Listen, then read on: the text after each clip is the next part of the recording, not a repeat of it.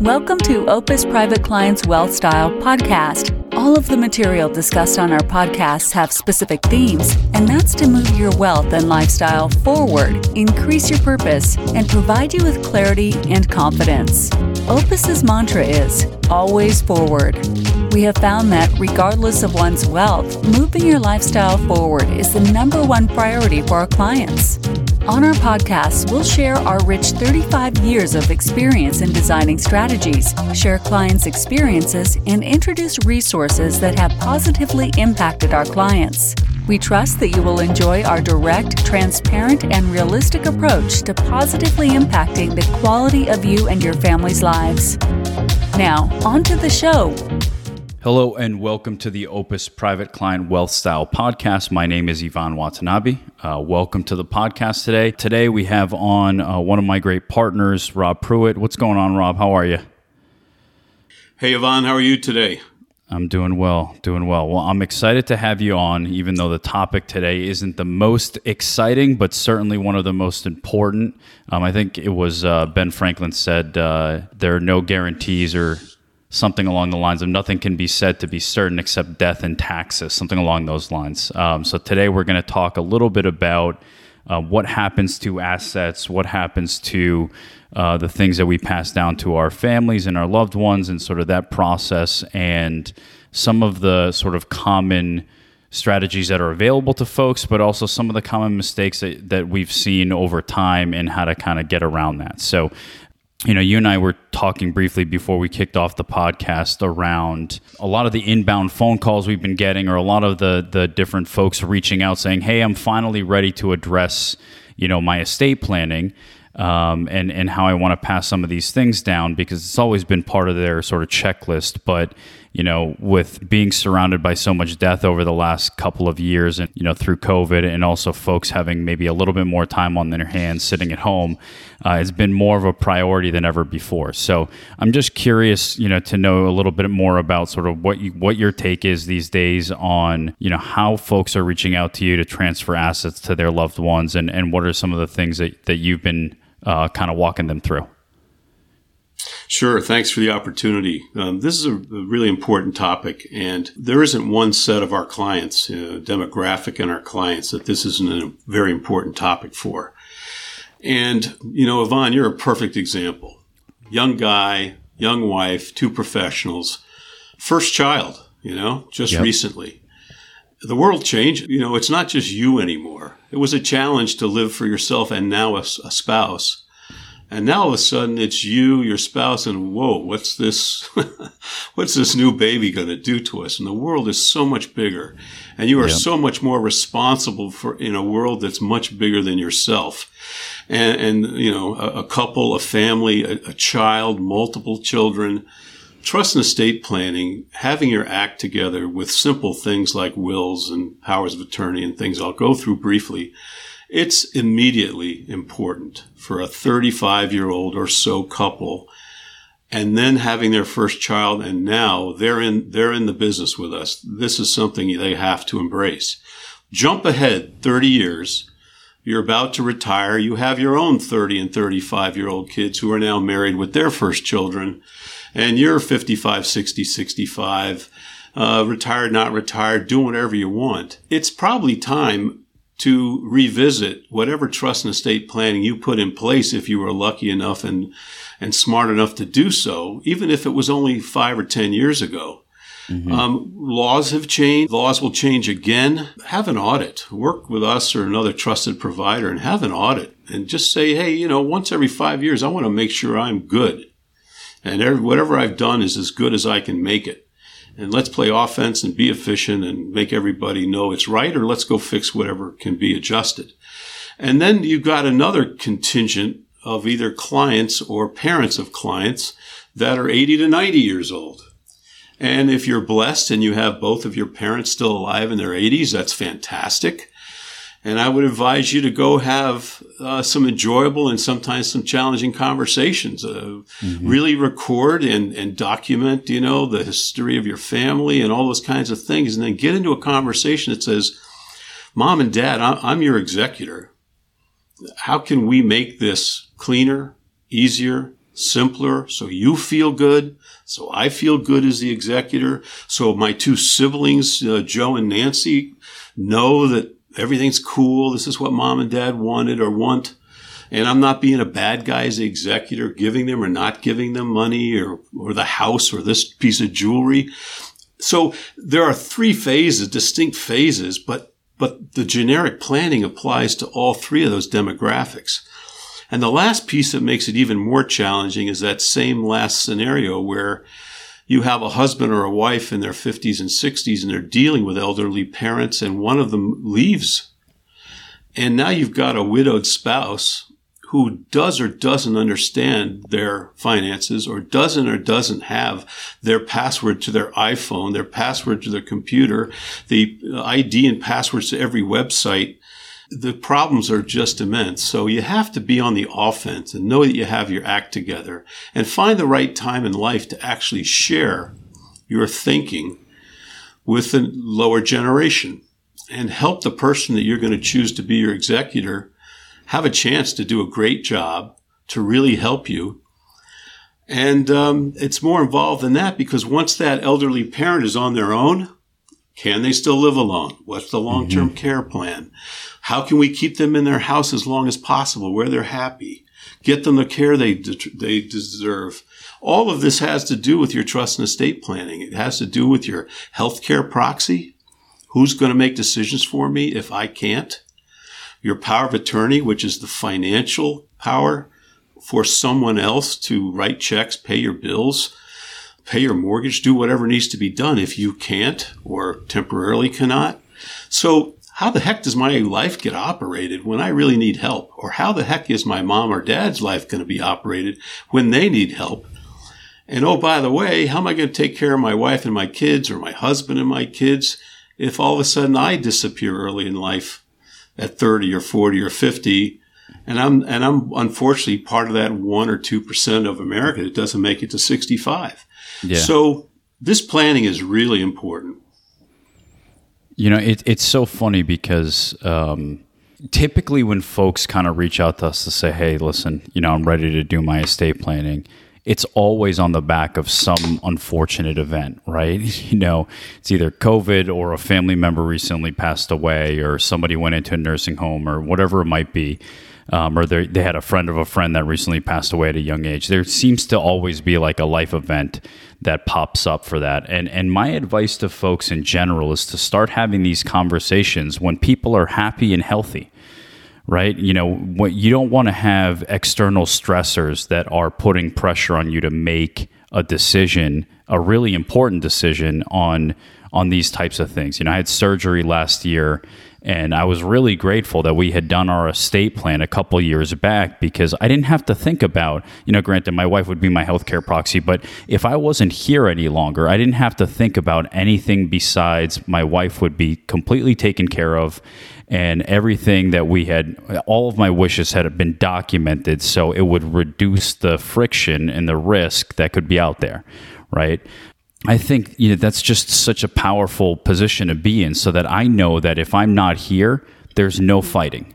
There's no issue as far as I can control, right? There are no issues. There's no fighting. Everything's pretty well documented, and everything's all buttoned up as far as it can possibly be. But, you know, I think what could be really helpful for the audience today is maybe share some options or some scenarios that either you've seen personally or that you've heard of that could be, maybe you thought it was fully buttoned up, but maybe it wasn't, or some of the things that you could do to make sure that it is as deliberate and tidy as possible. Absolutely. So when you have a person pass away, there are some number of assets that are theirs. They might be theirs only. So a checking account in the husband's name or investment account in the husband's name. There might be another investment account in the husband and the wife's name. The way assets are titled and owned are something that should be reviewed every single year. And right behind that are beneficiary structures. Now, just for the audience, the stuff that's in your estate is driven by your will or by other structures that says what you want done with it. And that trust and estate planning is great, and you need to do it. but it says nothing for your 401k, your IRA, your annuities, your life insurance. So dealing with professionals like us to make sure that you really understand what you have and how it works is job one on those two ideas. And then when I meet a new client, I'll ask for all of their, and Yvonne does too, obviously, all of their existing documents. And I sit with them as part of that onboarding process to say, here's exactly how your will works. Here's exactly who the guardians for your kids are. Here's exactly who the executor is. And all of a sudden the wife goes, oh, we can't have them anymore. You know, that was 10, 12 years ago, and he divorced her. Our kids can't go there. Right. So it's unbelievable what gets uncovered and what needs to get fixed. And again, you leave those conversations with the couple saying, oh, I'm so glad you brought that up because, man, would that have been a mess? So you just keep kind of ticking down, are beneficiaries in place? Are these structures the way you really want them? And the beneficiaries and all those things can be changed next week, next month, twice the year after that. You're not locked in, but gosh, let's make sure they're at least where they need to be directed right now. So that annual review is a really important place. Sorry, I was just going to say, I can't even remember how many times I've looked at the beneficiary statements or the beneficiary designations on a 401k statement. It's, you know, the ex-spouse. It's mind-blowing, or the mom that had recently passed away. It just, you know, those things are often overlooked, but cause incredible issues if something were to pop up. Even families without a lot of issues need to have their act together and understand how things are moving. But in today's, unfortunately, in today's environment and society, you know, 50% of marriages end in divorce. And, you know, you have a family you're looking at, a husband, wife, but it turns out they were both married before. They have some kids or some responsibility for kids. They're either in their house or out of their house from their previous marriages. They have a few of their own. They both have living parents. This whole thing can get quite involved. And the more involved it is, the more important it is for our clients to really feel like they have control and they really understand what's going on. So a couple of, you know, quick issues, right? Being disorganized, not having those IDs and passwords shared with your loved one, poor tax planning, giving away taxes, missing out on tax savings that could have been planned for and positioned, how you title your assets, your beneficiaries. When someone passes away, it is a very, very challenging time for everyone involved, the family, the spouses, the kids. And it's just it's a grief-stricken time. And you don't want to have to figure out what the heck's going on then. You know, if the individual was sick for a month or 2 or 3 and had a chance to talk to his loved ones or her loved ones before she passed away, it's also a great time to tell everybody everything's okay. We got this lined up. Here's the way it's going to work. We talked about this before or we didn't, but now we're going to. Get them all in a room. Get them all in the hospital room. Get them wherever they got to be with our help or not and say, here's the way it's going to work and here's the way it's going to go down. And obviously, more than 50 or 70% of the people in America don't enjoy that construct and haven't done all the work, or they haven't done all the work recently enough to know that it's buttoned up. So we run into lots of issues. Like I have a friend of mine who passed away recently, and I reached out to his wife. They aren't clients, but I just said, hey, listen, you know, I've been through this a bunch recently, and I know how to help. I said, is there anything right off the top of the bat I can help you with? She says, yeah, I got no clue what's going on with Social Security. And I got no clue where, you know, my liquidity and my assets are that I'm going to live on. And with a little prying and a little bit of homework on my behalf, they had real issues because almost all of the assets were in his name only. And that means she doesn't have access to them. Can you imagine being a spouse who just lost her husband and she doesn't know where she's going to get the money to pay the next mortgage bill because everything was only in his name, in his checking account, in his investment account. And those are locked up in something called probate court. So any asset that is only owned by the person who passes away is locked up for a period of time. So you really have to do the planning to know that in your case, Yvonne, you know, your assets are nicely either split or jointly owned between the two spouses. And there's going to be liquidity for either spouse to operate. right away Right. for the initial Right. 6 months or a year. And the family's going to hang together, and the life insurance proceeds are going to drop in and make it okay. And the liquidity is going to be there. And we have the ability to have gone through this numerous times, and we know where the pitfalls are, and the lawyers we deal with know where the pitfalls are. And, you know, us with our clients and their lawyers sitting around knocking this out together every 12 months at a minimum. My gosh, it just, it brings so much value and gets rid of the angst and the extra grief and the extra anxiety and the extra confusion and siblings fighting because, you know, I thought I was getting this from dad. And it's just, it just can spiral if you don't attack it and have it planned for. You know, and it's tough because you don't want to be having that conversation in the hospital room, right? That, you know, God forbid that that's the case. You want to be there having great conversations, memories, and sort of trying to enjoy each other's company as long as possible, not trying to, you know, walk through legal documents to figure out who's going to be left with what. And I think that's my overall point to my clients is, again, you want to be having these conversations when things are good, when life is okay, and when you are healthy and happy as much as you could possibly be, to put this planning in place. And even the best sought out plans don't fully cover all of the things that could pop up when you're no longer here. But you can do a tremendous amount of, as you said, sort of proactive offensive planning, you know, while you're still alive. And I think that's the general premise here. I mean, are you working through a lot of the estate planning on the back end once somebody has passed away? Is there one particular common theme or tip that you see often that either could have been avoided or that you would recommend folks, besides getting their regular documentation down? Are there any other things that you've sort of seen that you would recommend people address? Yes. Find a way to have your legacy, mostly, I assume, financial legacies. Find a way to have that advantage you and be joyous while you're still here. I have a conversation at least once a week with clients that are 50, 55, 60. Now I'm starting to think about maybe not working every day. I've got, kids that are one married, one not, first grandchild. And they're talking about their legacy. And legacy is different to every couple and to every person.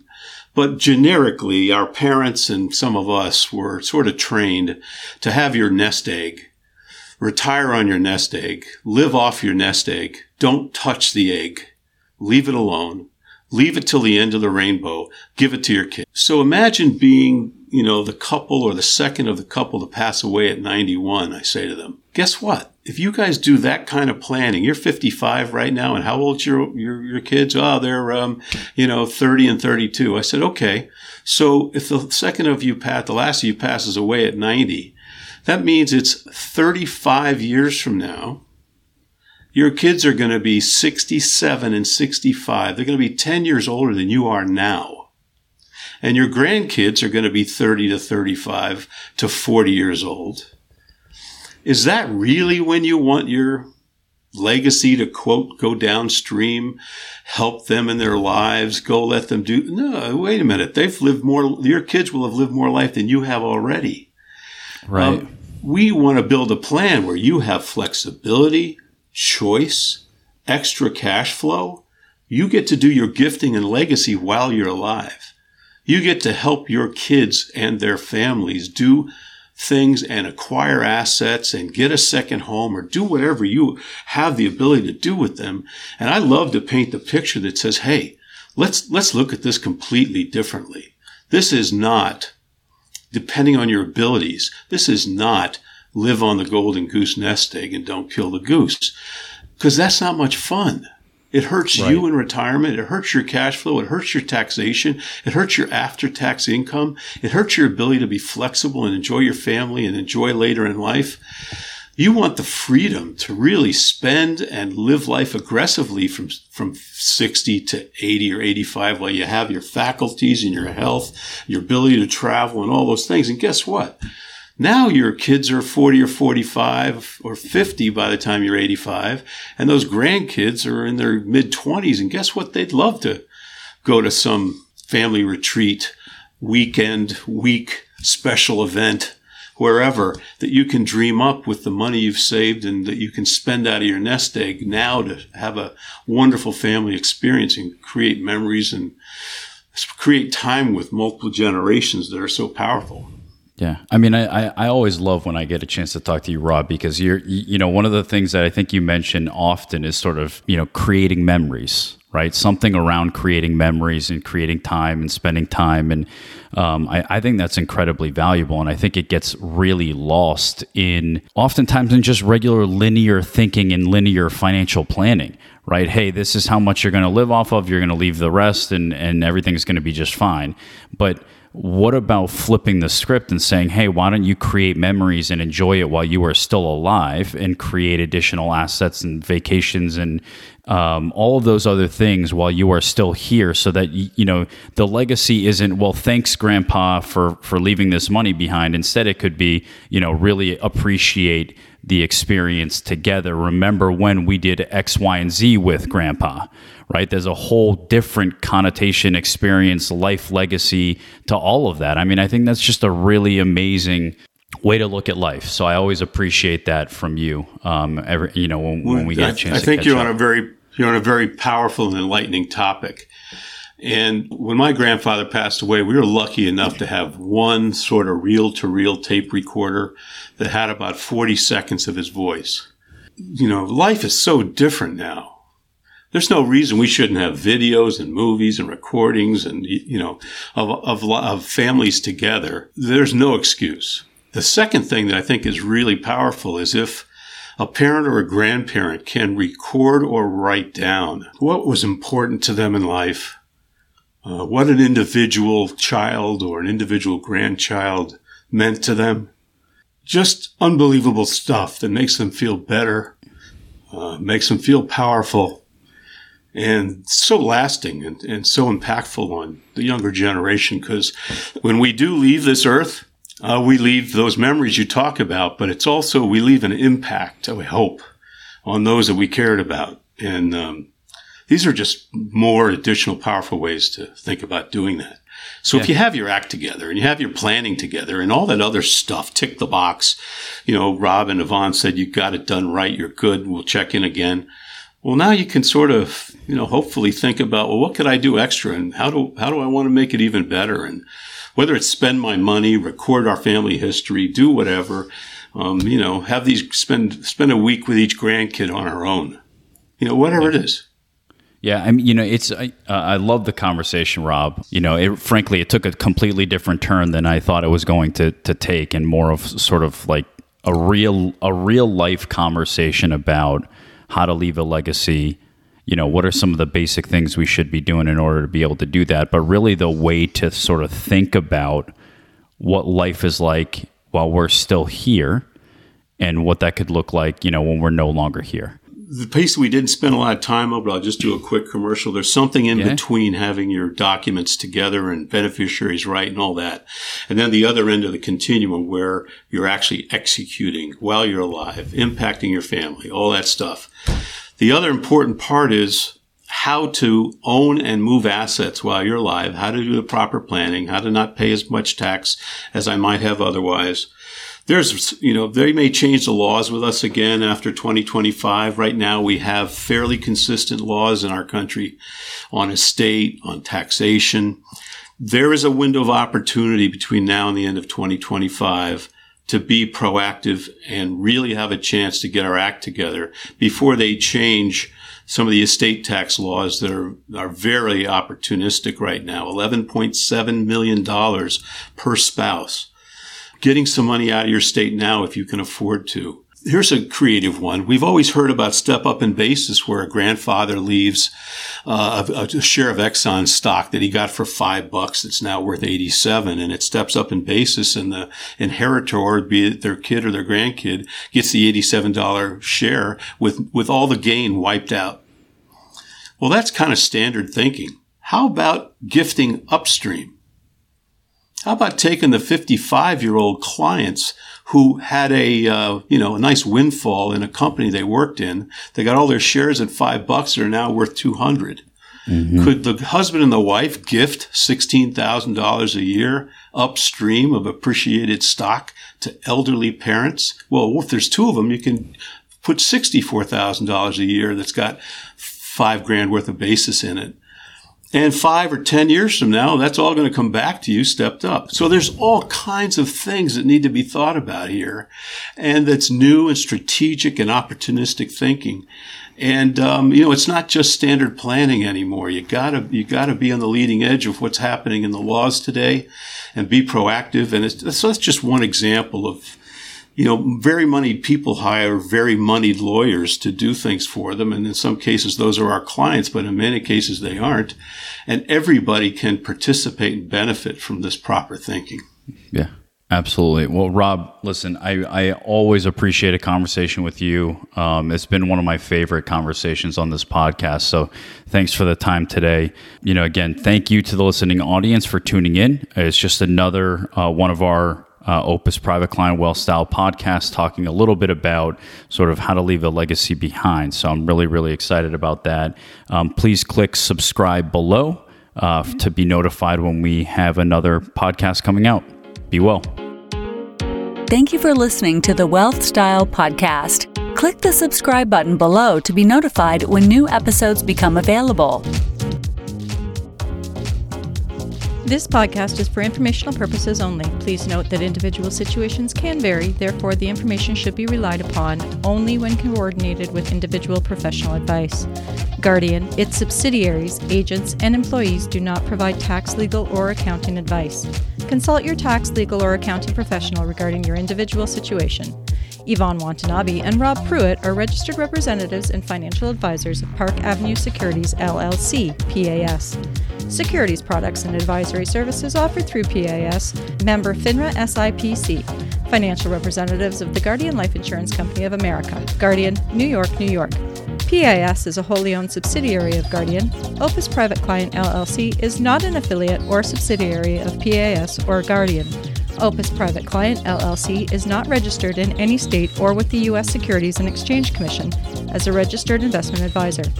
Yvonne's California Insurance License Number 0H44206. Rob's number 0I88914. Compliance Approval 2022-136155 expires April of 2024.